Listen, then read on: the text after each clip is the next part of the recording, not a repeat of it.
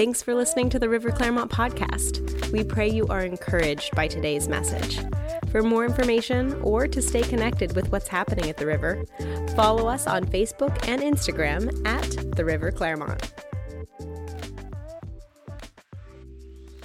Today's message. We are, if you hopefully you realize this, we're a few weeks out from Pentecost Sunday. Pentecost Sunday, of course, is the marking of the outpouring of the Holy Spirit upon the New Covenant Church. How many people here have been baptized with the Holy Spirit and your life has never been the same again? Raise your hands. Let the place see you. Absolutely. It's so important to realize, number one, Jesus is the baptizer in the Holy Spirit, the Bible says. So everything that the Holy Spirit does through us, it is still Jesus that gives it to us. He is the baptizer in the Holy Spirit and fire, as the Gospel of Luke puts it. Everybody, a lot of us, especially Tennesseans like me, love the and fire part, you know. Who likes the and fire part? Amen? So that's all you fiery people out there. They're like, bah! Got that fire. Thank God for that. So Jesus is the baptizer in the Holy Spirit. We started this series. We're talking about being sons of God. Romans 8:14. For as many as are led by the Spirit of God, they are the sons of God. Who on here can absolutely say that whether it was a dream, a voice of the Lord, or an unction in your spirit, you know that in your life you have been led by God into something you wouldn't have gone into naturally, but you can testify God led you correctly? Raise your hands. The Lord leads people a lot. Now, one thing I'll say, when the Lord leads you, it does not mean that you're being led into easy things. Well, this is just the buildup of the service today. God will, and count it a privilege that if God leads you into something that would take many people out, that God is looking in you saying that there is more on the inside of you than maybe you even know. And trust the Lord. Amen? Amen. And it's not a bad place to be, in a place that you need God is just going to keep you closer to the Lord. One of the most dangerous places you can find yourself is in a position where you don't need God at all. Right. And then it'll be all about your strength, your wisdom, and your natural ability.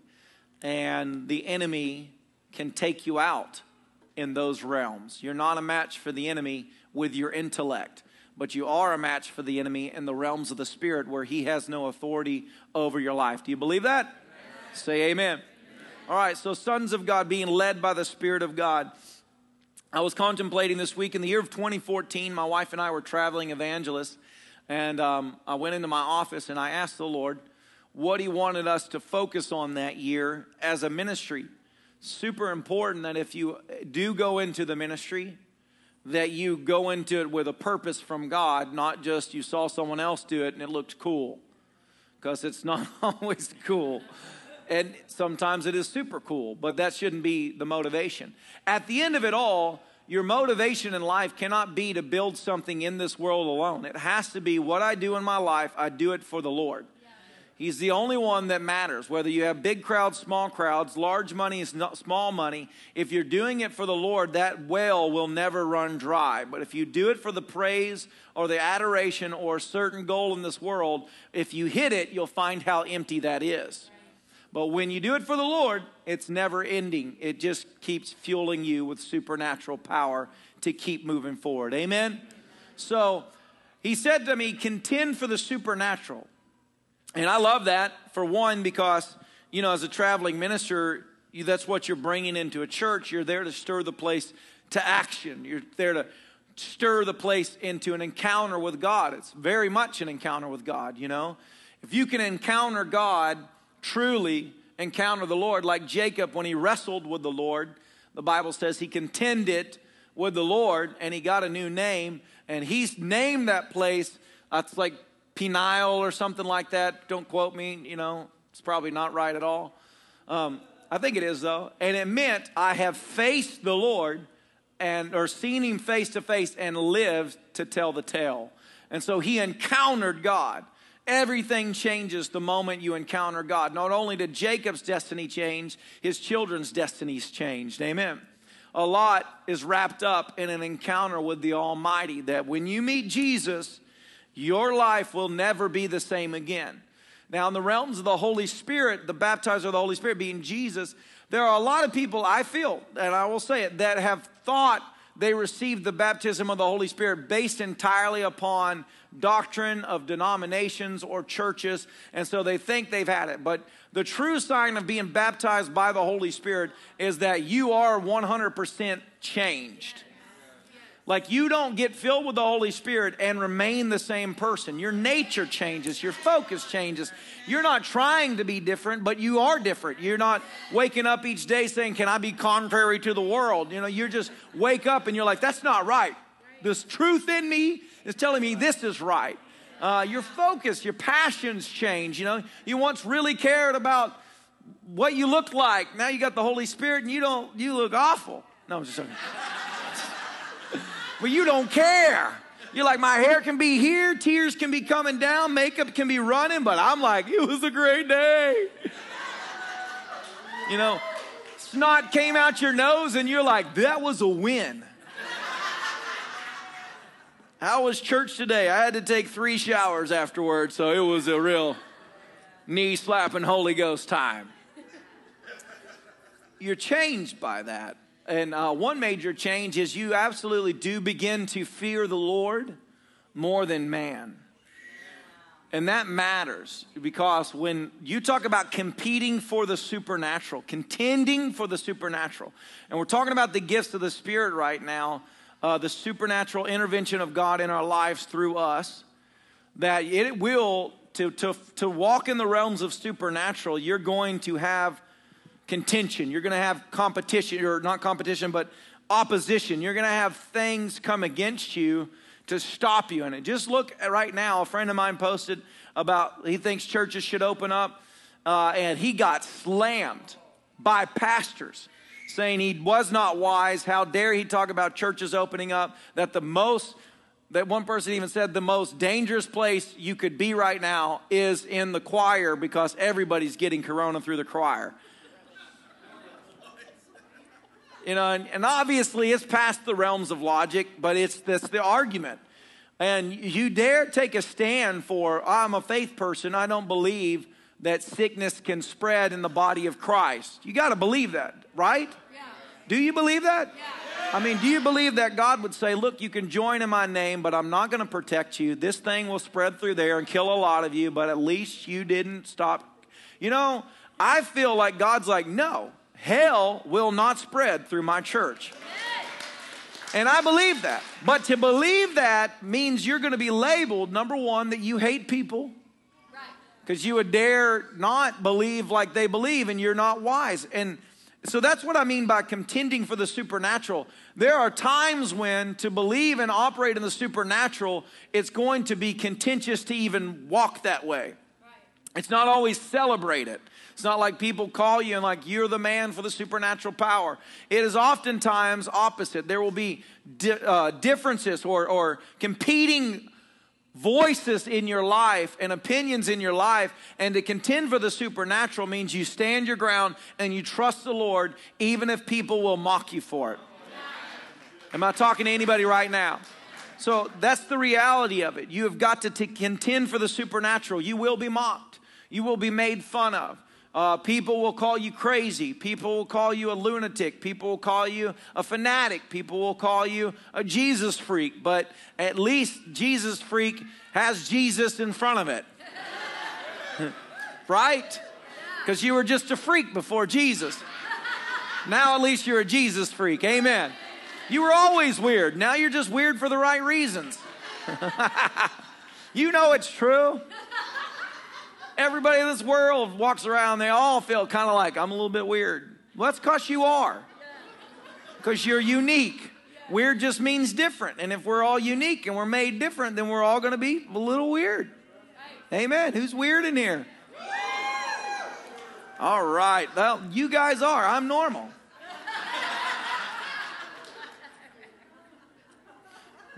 Glad you guys admitted it. Now remember this moment.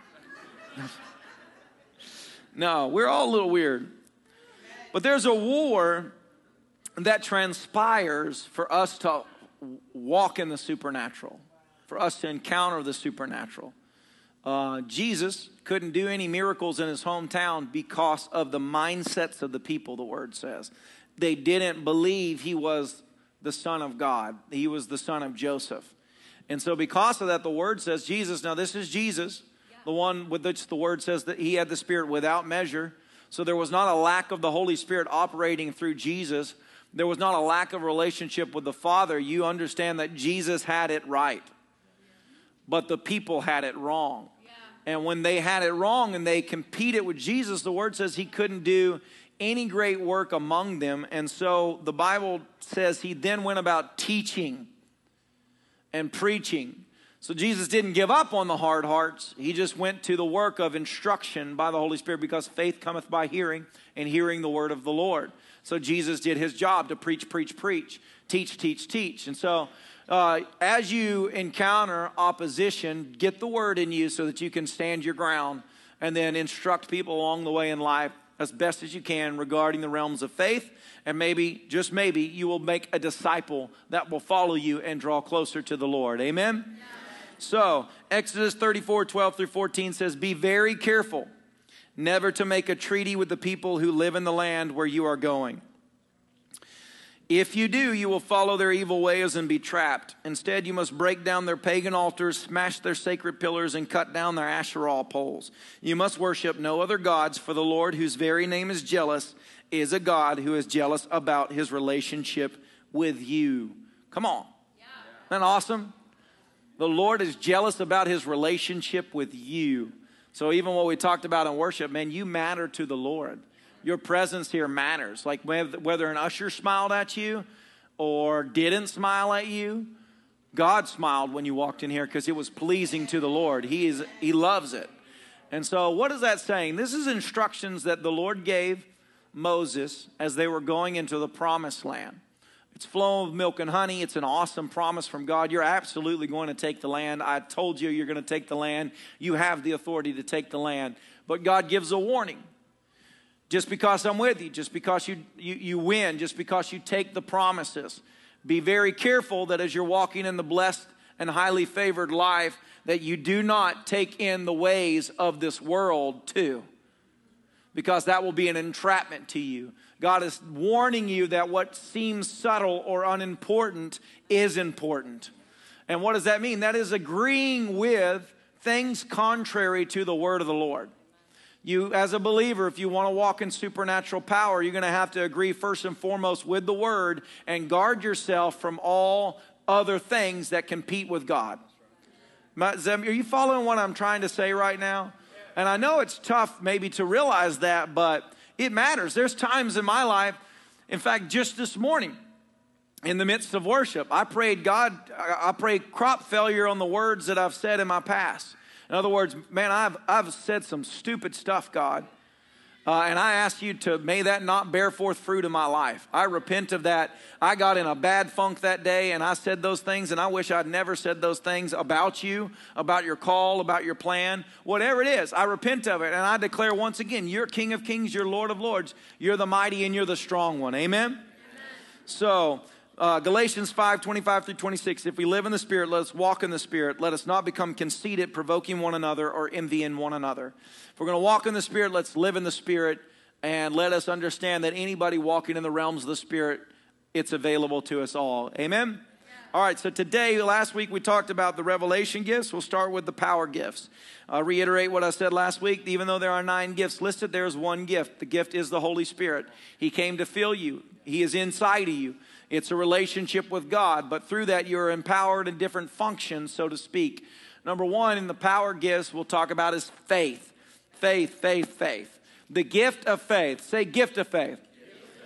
Next week we'll go on the fruit. There's a difference between the fruit of faith and the gift of faith. Fruit of faith has to do with your character. The gift of faith is Mark 11:24. Have the faith of God. It's when God gives you his faith.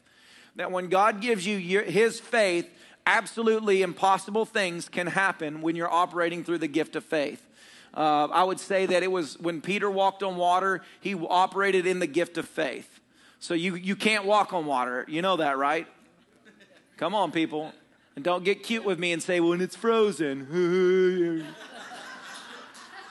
See, my first rodeo, I heard that response only 7 times. No, you can't walk on water. I've tried to walk on water. When I was a young believer and the Holy Ghost was there, I mean, we were worshiping the Lord. I thought, for sure, this is it, man. I feel my whole body's tingling. I can walk on water. Peter can walk on water. He's no respecter of persons. You know how you build yourself up. You should, anyways. If you've never done that, what's wrong with you? And I read the word, and I'm like, yeah, just call me Peter. I'm about to go walk on the water. People are like, you want to buy a boat? Nope, I want to walk on water. So I ran out the dock, and I got wet. But came back to the camp. They were still worshiping the Lord. I still felt the anointing. I was just wet. They were like, what happened? I was like, man, I just felt I needed to baptize myself.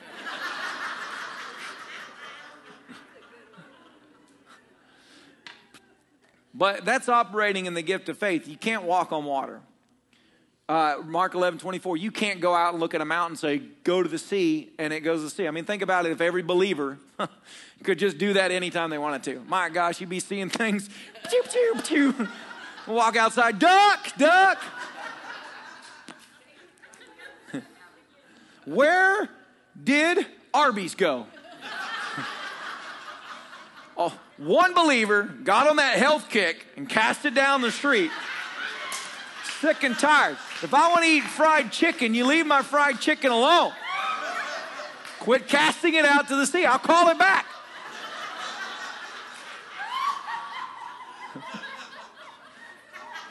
People out there war. How many people realize that doesn't happen except on anime, you know?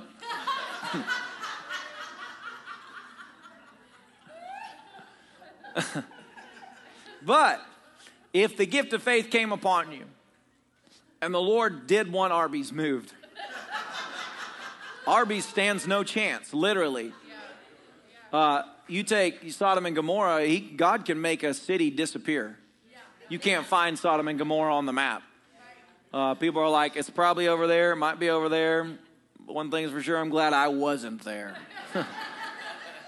Can I get an amen?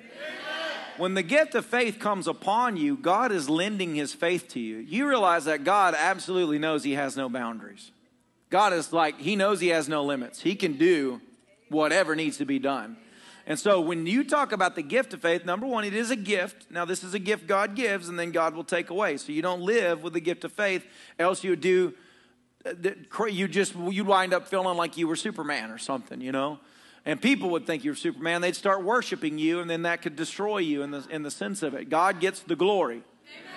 So when the gift of faith is operating, though, you can do miraculous things. You can say to this mountain, be thou removed. You can curse a fig tree, and it'll dry up at its roots. You can do miraculous things because God is lending his faith to you. This is something, and as we started this last week, so important for you to realize your only thing you've got to bring to the table in this is a desire to be used by God. The Bible says desire the gifts twice. At the end of chapter 12, at the beginning of chapter 14 in Corinthians, all about the gifts. Desire spiritual gifts. Do you desire it? Do you wake up in the morning, read the word, and say, God, use me supernaturally today? God, give me an opportunity, Lord. If I fail you, I'm sorry, but I would rather be stepping out overexerted, like overexcited and overzealous to be used by the Lord than sitting back doing nothing. Want to try it. I want to operate in this. And when the gift of faith comes upon a person, they can speak things out and do the miraculous. When it is upon you, you are the devil's worst nightmare. God lends this gift upon a believer oftentimes when they have been obedient to follow after something he has declared, and they are meeting heavy opposition along the way. The Lord will give them a gift of faith to just speak things out and walk through the water, so to speak. Amen? Miraculous. Do you believe in a miracle working God? Come on, he does the miraculous. And so that's the gift of faith. It's a powerful gift. It's when David slayed Goliath. Think about that. You don't go out and kill a giant with one little rock.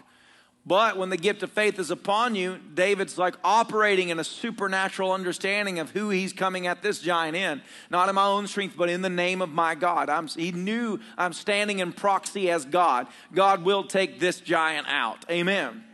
It's the gift of faith. Caleb, when he took the promised land or Hebron with all the giants at 85 years old, the gift of faith came upon him to supernaturally strengthen him. And he knew, I will take this land because this was a promise from God. Amen? Yeah. Find the word, read the word, stir yourself up in this and understand that God's divine faith can operate through you. Secondly, power gift, healings. Anybody in here can testify you absolutely were healed by the Lord, undeniably miraculous healing. Raise your hands. I want everybody to look around. Look at this. God is a healing God. Now, has anybody in here ever been sick? You prayed and you didn't get healed. Raise your hand. Okay, see, we have that. I want to clarify that the fault was not God. You got to believe that. Do not never say to the Lord, I did everything I was supposed to do and you dropped the ball. That is stupid. And you're smarter than that, hopefully. And I'm not always. So sometimes, and that's why I'm like crop failure. Jesus, behind my mouth, how dare I say and accuse you of not backing me up? You've done more than back me up. Yeah. You've bailed me out of my own stupidity countless times. And for that, God, I'm sorry that I would ever challenge you. Healing is when the Lord comes, and he paid for this on the cross with the stripes upon his back. But before that, God was a healer anyways. Old Testament, I am the Lord thy God that healeth thee. The balm of Gilead. He takes sickness and disease away from them. The length of your days you shall fulfill. It's a part of the blessing of serving the Lord. Amen? And how many people realize with the new covenant, what Jesus purchased for you is to live in the covenant blessing of God in Deuteronomy 28. Amen? So when you read that, everything you have is prospering because you have that covenant with God. Come on. Hallelujah. So you can believe in healing. Now's a great time to believe in healing. Now's a time more than ever that we as believers have got to mobilize in the realms of being used in healing. Because this society we live in is sicker than it's ever been. America is a very sick society. So much sickness, so much diseases, so much cancer, so much things attacking people's body that we got to believe in supernatural healing. We got to vocalize it. We got to declare that's who the God we serve is. And then let God use us in that capacity, right? You with me? Now understand, when it comes to the gift of healing, it's not like the only way to do it is this way. God heals in countless different ways. So sensitivity to the Holy Spirit matters in learning how do I flow in the supernatural. Well, you got to hear the voice of the Lord. You got to draw close to God, and you got to know what to do, whether you're just praying, whether you're doing that. But I was driving a couple weeks ago and I had this thought. I realized that there's no account in the Bible, and you can correct me if I'm wrong, that I've read that I can remember where a person was healed through laying hands on themselves. That when the gift of healing flowed, there was two people involved. One person God used as a vessel for the healing, and then there was the person that got the healing, especially in the New Covenant church. Everywhere you read, there were two people involved at least. And I began to realize something in that. Number one, it's not that God is limited and cannot heal you just by, which he can heal you through faith. I've had that happen. But when you're talking about the gift of healing, it's because God uses a person to pour his spirit through, and he needs a vessel who's got to humble themselves and go to him and say, I want the Lord to touch my body. Amen? So a lot of when you're sick, if you've never humbled yourself and went to the Lord, well, then don't be upset that God didn't do something about it. You with me right now? But so it's almost like it's a picture for us to see, even in all the realms of the gift, that God uses the gifts for more than just you. They come upon you to serve a purpose to help another person out. Yeah. So the gift of healing is when the Lord speaks and does, or not speaks, but flows through you in supernatural ways. Whether you lay hands on the sick and they recover according to obedience to Mark chapter 16, or you declare things, whatever it is, oil. They anoint them with oil, and the prayer of faith heals the sick. There are many ways in the Bible that God healed people. But when you are in need of healing in your body, or someone you love needs healing, this is something for you to pray out. You with me right now? Like, do not accept sickness. Do not give in to disease. Do not say that this is our lot and try and say that the Lord gets glory from that. Stay in agreement with my God is a healer. and fight it your entire life. And I'm speaking to someone that has walked through. My dad died of cancer.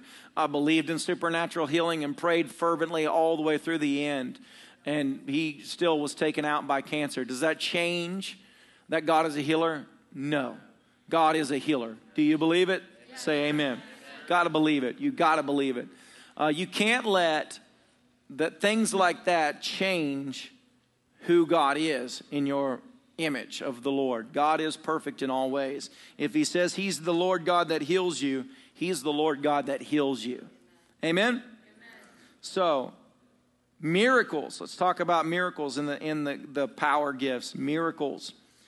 So, miracles are super exciting, right? That's where something happens that is absolutely unexplainable. You cannot describe it. It does not make sense. It is a miracle from God.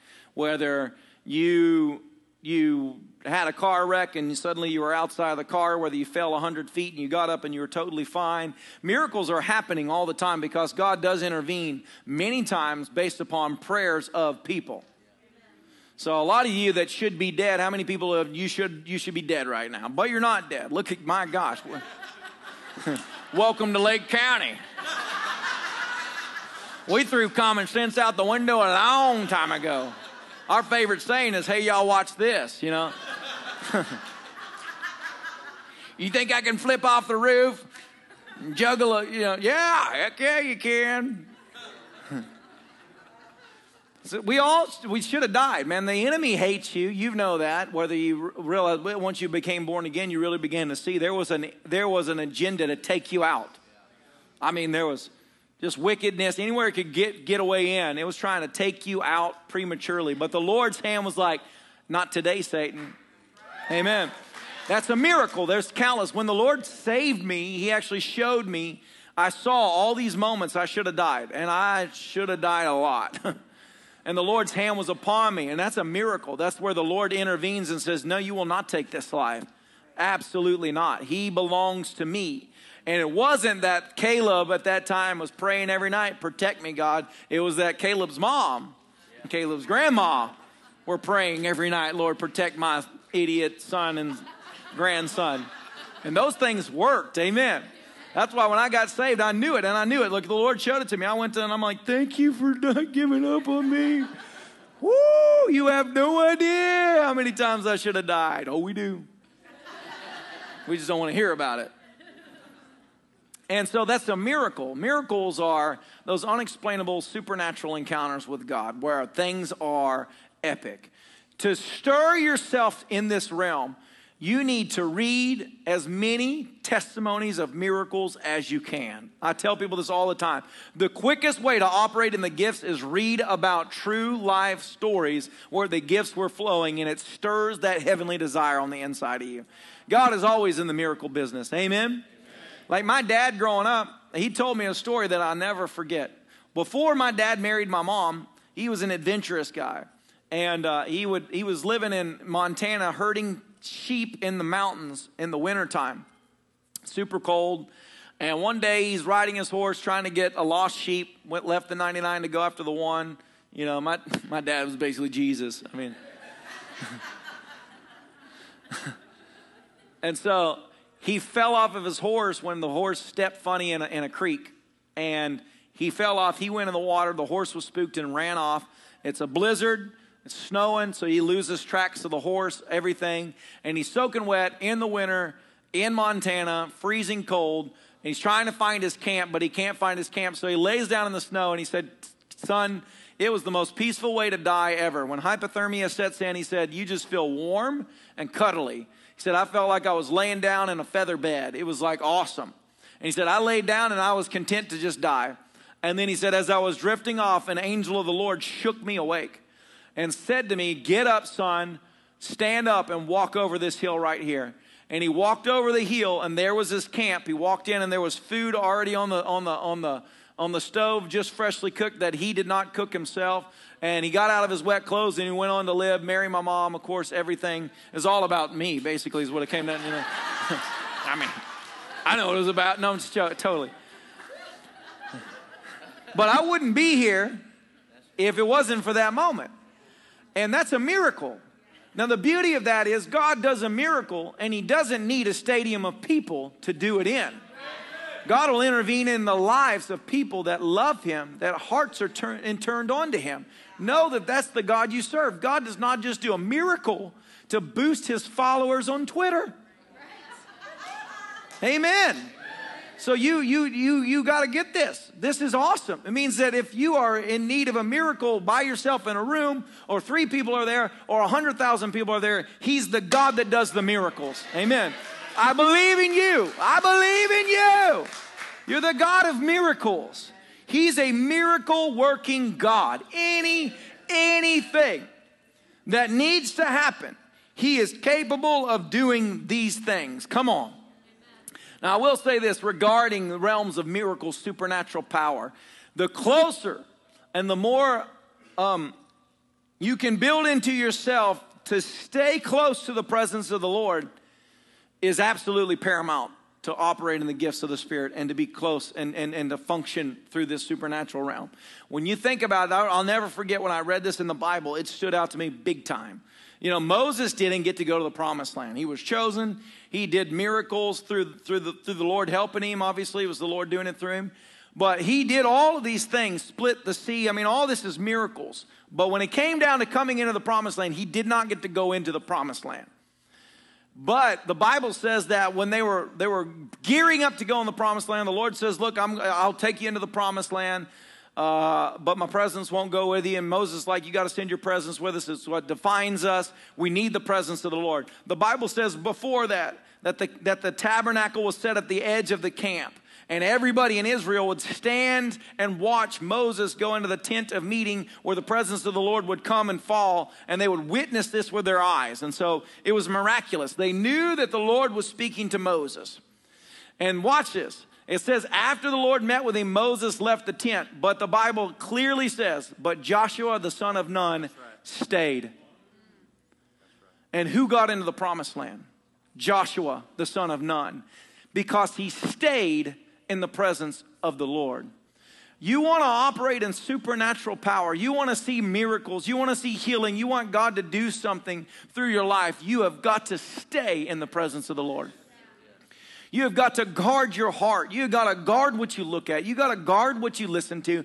You've got to make sure that there's a line drawn in your heart that you don't go there.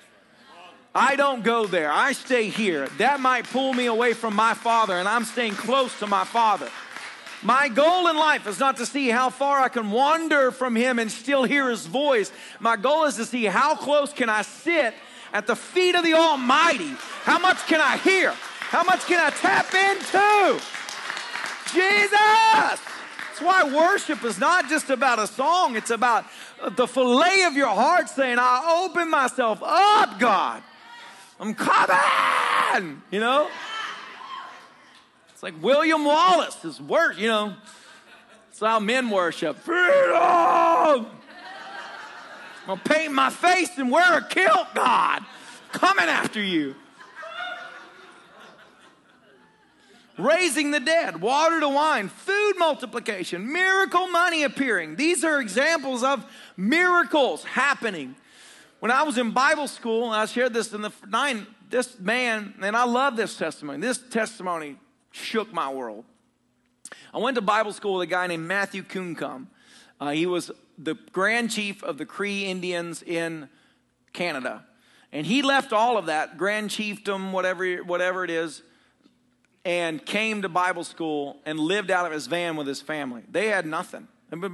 Left all of everything they had up there just to come to Bible school. He loved God. Man, I love that guy. I would go out soul winning with him all the time. We would go out. I mean, he was radical, man. He just put on his Indian feather headdress because he was the Grand Chief. It's illegal, apparently, for if you're not a First Nations person to even have it because it has eagle feathers. So I didn't know that because I really wanted one, but I was told that's illegal. And I was like, well, that wouldn't be the first illegal thing I have done, but I get what you're saying. I am in Bible school now. Repent. Okay, moving on. Serving the Lord takes all the fun out of life. No, I'm just joking. I'm just joking. It's exciting serving the Lord. Can't speed, I'm a believer. Yeah, you liar. You.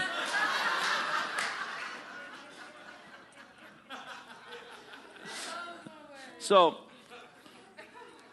he tells me this story. He says, man, we're in the midst of a revival at the church. He wanted a breakthrough so bad, and I can testify to his character because I spent so much time with him soul winning and stuff.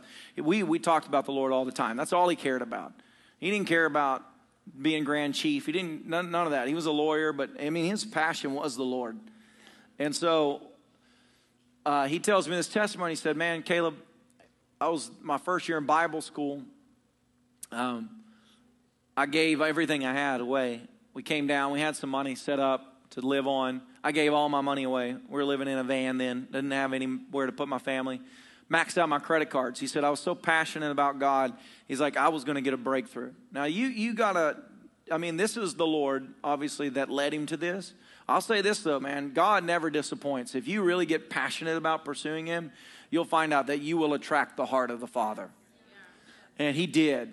The Lord was like in tune with him. He knew Matthew, and Matthew knew God. So in the midst of all this, he gives all his money away, maxes his credit cards, and he's in service, and the Lord says, take the preacher and his family out to a steak dinner with your family. So he's like, absolutely. So he takes them out to Ruth Chris or whatever, super high-end steak restaurant. And they're eating there, and his family was 6 people. This pastor had some people with him, so it was like 10 people. Ruth Chris or whatever, you know, you're going to spend several $100s so that you could leave hungry and then go to Wendy's later. Wait, it's $75 and I don't get a side? Not even French fries? No, sir, those are extra. And we don't have French fries, we have poutine.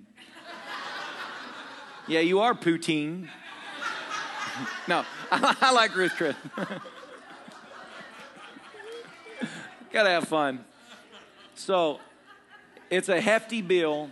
He's sitting there, and he says, as he's eating the last few bites of his steak, he remembers, I don't have any money. I maxed out my credit cards. How am I going to pay for this meal? That's a stressful moment. And the bill comes. Everybody's leaving the table. He's chewing very slowly. And he said, I'm going through my mind. Do I wash dishes? He said, honestly, I didn't know what to do. I told my wife to go on, and I was going to have to speak with the management. And as he watches his wife leave the restaurant, a woman in a business suit, like attire, came right by her, looked frantic, scanned the restaurant, sees him, and beeline straight to his table, grabs the bill, takes it from him, and said, I was driving down the highway. The Lord said, turn around and take care of this bill for you. This is on the Lord. And paid the bill.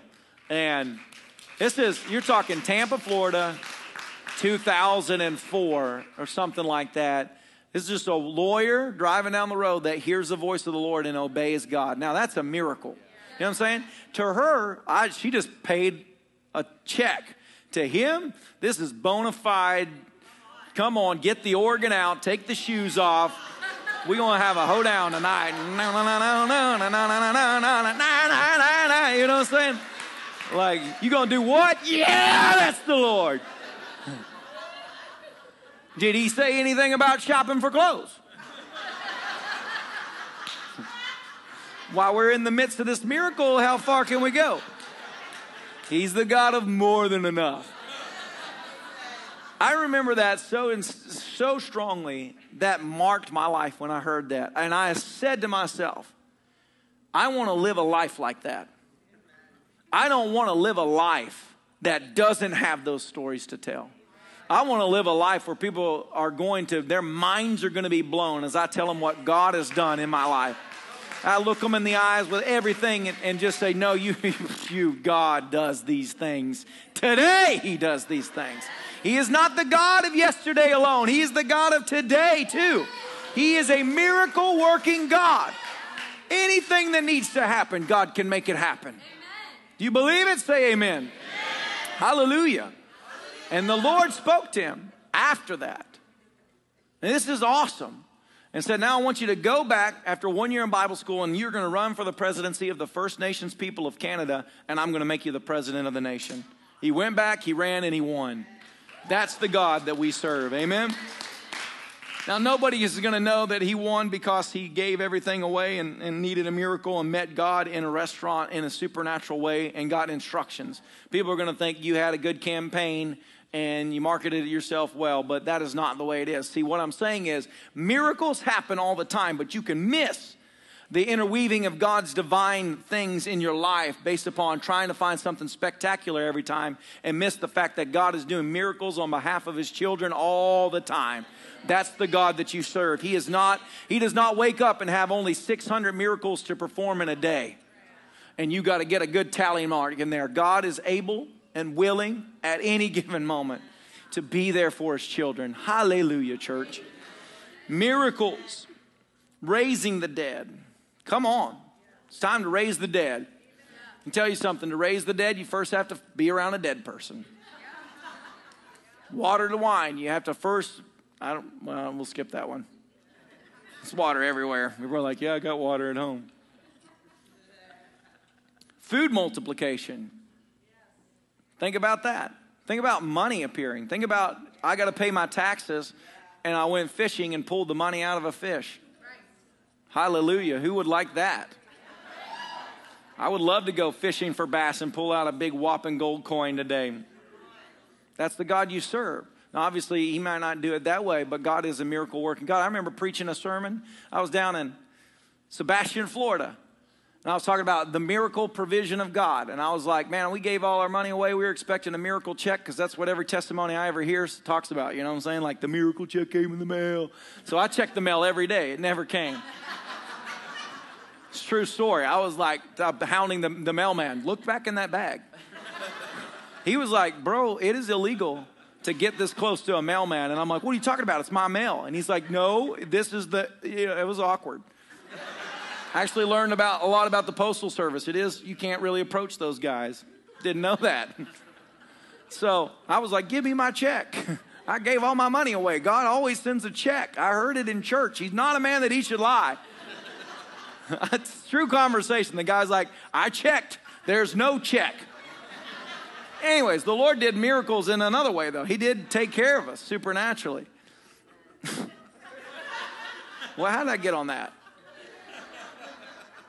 What was I talking about before that? Huh? Sebastian, Florida. Where would I be without Pastor Jeff?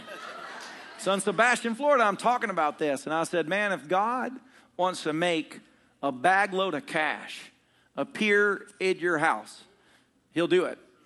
And, people are like, I received that. This man came to me after the service, an older gentleman, and he says, let me tell you a testimony.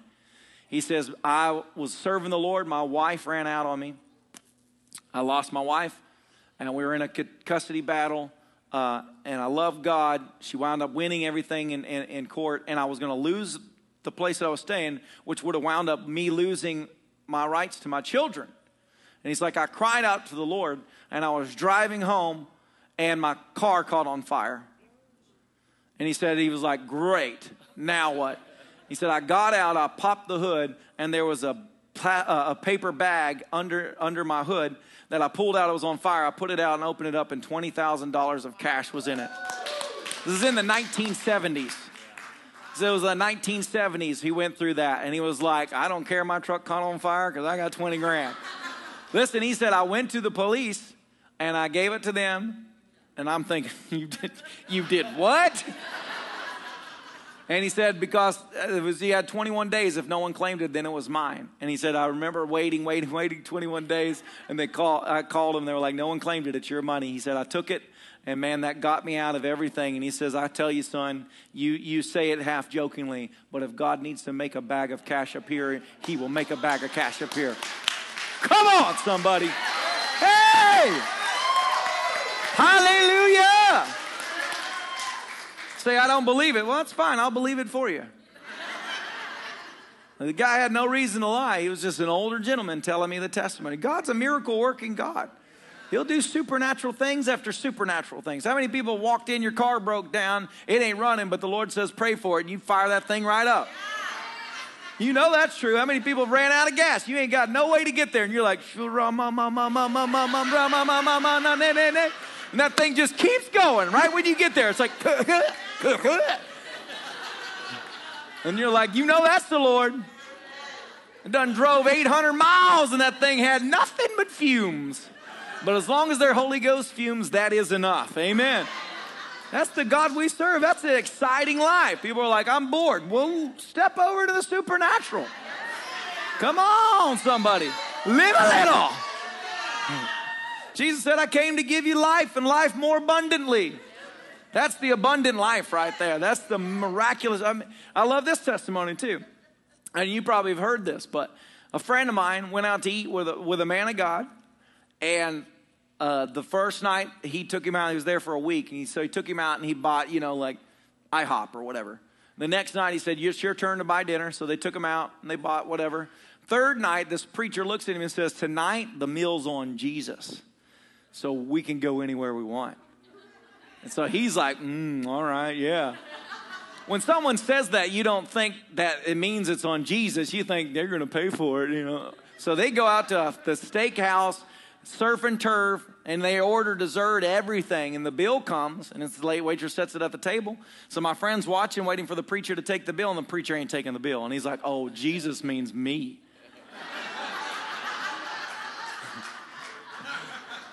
So he said, I actually pushed the bill closer to the guy to see what he would do. And he said he didn't take the bill. So then he was like, oh, great, I'm going to have to pay for this. And my wife's going to chew me out. I shouldn't have got the surf and turf. I should have stuck with the chicken.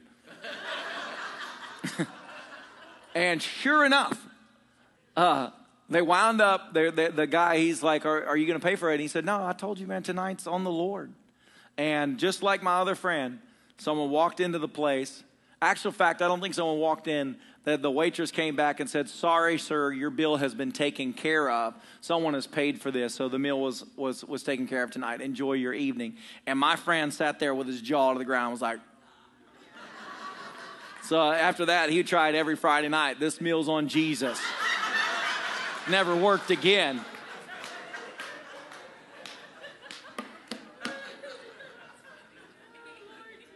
I want to talk about a miracle. This might seem small to you. We were having to fly out of the country, and we all had to get our passports in line. If you ever had to get passports, it could be such a tiring and exhausting process. And we wound up waiting to the last minute and realized Taylor's passport was expired, and we weren't going to be able to get her passport in time. So we go to the passport office in Tampa, and the place is packed out every time you go in there. If you're not there at opening, every seat is full, and they're like, now serving 733. And you look at your number, and it's like infinity. You're like, oh, okay, I'll get there. So we stop in the car, and I'm like, babe, it was something crazy, like something stupid, like 15 minutes. And we got to get this passport. I don't even remember how we got there. It's impossible. We shouldn't even bother driving there. But we get in the car, and before we went out, we grabbed hands. We were like, Lord, we thank you for favor. When we walk into this place, we're going to get this passport and back in the car in 10 minutes. So we go in there. We walk in places just like this. Every chair is full, and everybody looks angry. It's just like the DMV. Nobody's ever happy to go in the DMV. You ever notice? Except for the one kid that's finally driving. They're like, I get to drive. And everybody's like...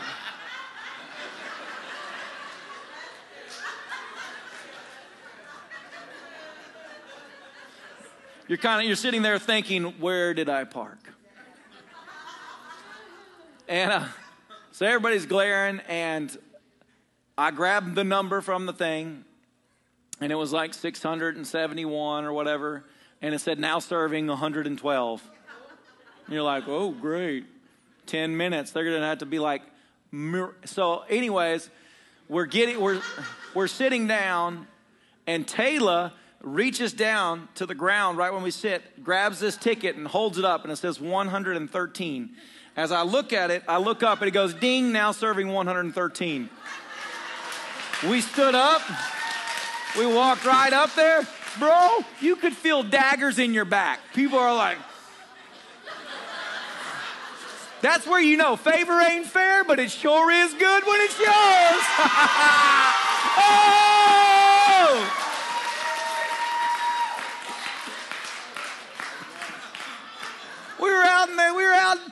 parents right driving away like, what God do we serve?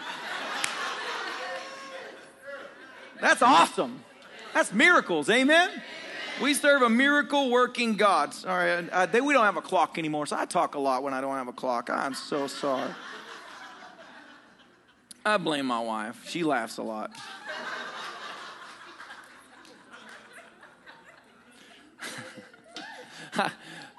Last three gifts. The vocal gifts, okay? These are the most criticized gifts because they're vocal. You know it's true. What do we say? Open mouth, insert foot. People get upset if you ever declare anything. Right. People are upset when Jesus said, today it's fulfilled. People get angry when things are spoken. I don't know why that is. It is because there's power in the declaration. And the enemy knows that, so he does not like that. Everything you see is because God spoke it into existence. The vocal gifts are absolutely amazing in operation. Number one is prophetic, prophesy. The Bible says God will do nothing except he first reveals it to his prophets. God is looking for a person, a vessel, that will attach themselves to the supernatural realm of God and declare things from heaven into this world. And when it is declared, it is released with the authority of all the hosts of heaven behind it to accomplish that task. Do you believe that? Come on. Prophets, the Bible says, despise not prophecy, because when the Lord prophesies, do not come against the prophecy of the Lord. Never war against what God wants done. Always submit to what the Lord wants done, and then you will find yourself on the winning side every time. Amen? Prophecy is when God declares. It means to bubble forth. So it's not a natural mindset. It's not, I came up with a cool idea that sounds like the Lord, and I will say it to people. It means bubble forth. It's the river of God flowing from you that words materialize from, because he's the voice of many waters. So a bubbling forth. Prophecy is that declaring the unction of God to vocalize things by the Spirit of God. Amen? Everybody in here has the ability to prophesy. All these gifts are available. In the Old Testament, a prophet held a certain position. In the New Covenant, now there is still prophets. It is still a calling. But now all of us have access to the Holy Spirit to begin to prophesy. Prophesy over our homes. Prophesy over our children. Over our church. Over our county. Over our government. Over our leadership. You prophesy. You declare the word of the Lord. Amen. My friend that was attacked on the social media about opening churches is the grandson of the prophet Dick Mills. Dick Mills was an awesome man of God that declared the word of the Lord constantly. But how did he prophesy? He did not prophesy with just thou, thus saith, and thou these. He prophesied through the written word of God. God would give him a scripture. He would declare that scripture, and that is exactly what would happen. Amen. So listen. You can prophesy, especially if you agree with the written word of God, and you prophesy that over a situation. It is being spoken with power and authority. Amen? Amen. Prophesy. Say prophesy. Prophesy. Major. We need more prophets. God uses this gift to grab the attention of people. He will speak things out before they happen, to warn people, or just to prepare people for something that is about to happen. Amen. How many people would love it if the Lord declared to you something like Rona was about to happen and positioned you with a fried chicken truck on the corner, and you're like, the rest of the world's struggling? I've made $8 million in chicken. The Lord can do it. He can declare things. When everybody was buying houses, I believe that my dad prophesied to me, because I called my dad and he said, do not buy a house right now. It was right before 2008. He said, Caleb, this is one thing I've learned from the Lord that the Spirit of God told me one time. When you see everybody doing something, don't do it. And I was like, all right, Dad. And I was like, man, this is just not right. Everybody else is buying houses. I want to buy a house. I didn't buy a house. They all went through bankruptcy, short sales, everything, because the market collapsed. And I was fine. The Lord can prophesy and warn you. Amen? Though, in the Old Testament, many times prophets were doom and gloom. It was judgment. It was these things that they spoke. You know, Jeremiah was not a popular person in the household. There's a reason why he didn't get married. Nobody wants to be married to that.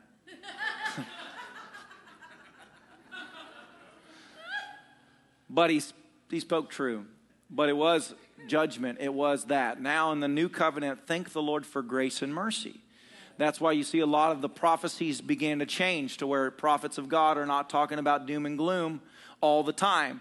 They do to warn the church about things to come. They do tell you to keep your heart right.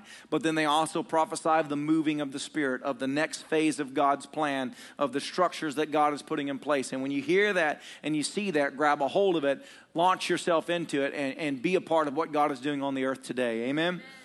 Tongues. Say tongues. Not just praying in tongues. Tongues is a language that you are not fluent in, that you speak in through the Holy Ghost. Now, tongues is a diverse gift, really. Because of Acts chapter 2, when the Holy Spirit came upon them, they all spoke with other tongues as the Spirit gave them utterance.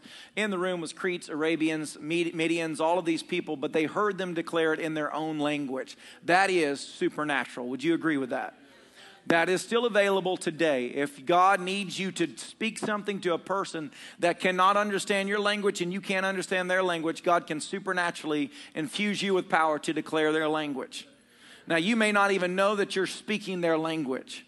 The apostles, there's nowhere in the Acts chapter 2 that says that they knew what they were saying to the people. They were just speaking with other tongues as the Spirit gave them utterance. The people were the ones that heard it. Do you grab that? So when God gives you that, you could, for all you know, you're just speaking in tongues. But to another person, they're like, you're speaking in my language. Has anybody in here ever had that happen before? It's actually more common than you realize. That's a gift of the Spirit. People begin to speak in tongues, and they begin to declare things. Well, I had a person do it, spoke things out. The person got healed. They didn't even know they were deaf. They spoke with another language. They're speaking out in tongues. Person starts pointing at their ear, nodding their head, and they're like, what are you doing right now? I'm just, they're praying in tongues. And it's like they were understanding it. Then they lay hands on their ear, and then they put their hand up there. Then they start screaming, they're healed. And then they start speaking, and they're like, man, this is awesome. And then they're like, just kept speaking in tongues. The next thing they know, the person's saying, Jesus, come into my heart. And they have no understanding of what they're saying. But this person sitting there going through the motions, get healed, ask Jesus in my heart, praising their hands, and you walk away, and you're like, go Jesus. That's super cool. That's supernatural. You can't do that. You can't walk up to someone and be like, Kurambambande, and they're like, yeah. And then they take out a $100 bill and give it to you. You're like, I done, yeah, I got a new ministry.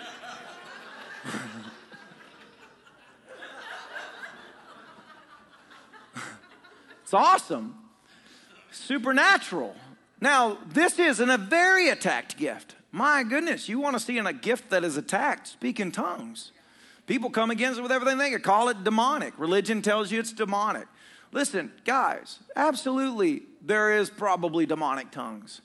And you'll know it.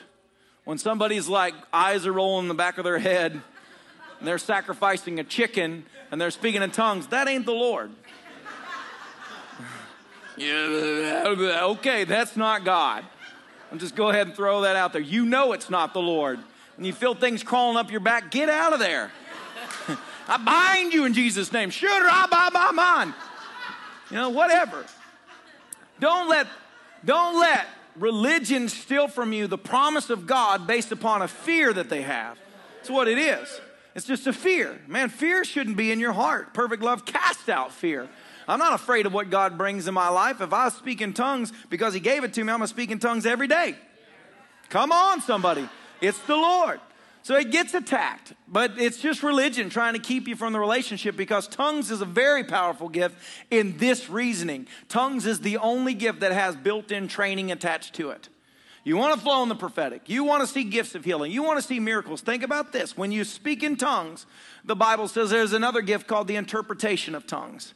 That's where you allow the Holy Spirit, and then you begin to actually speak and interpret what the Lord is saying through you. So you have built-in training ground right now. You're praying in tongues. The Holy Spirit's revealing it. You're declaring it out. You basically prophesied. You basically had a word of wisdom, a word of knowledge. You're flowing in the miraculous power of God, and you have training to know, I'm hearing from the Lord.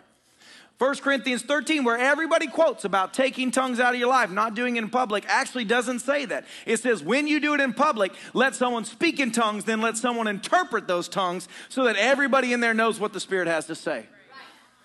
They remove it all. That's the Lord. So think about it. We as a church should have these in operation. We should have times where people come up and declare a word that they feel the unction of God in tongues, and then somebody stand up and prophesy what it was or interpret what it was.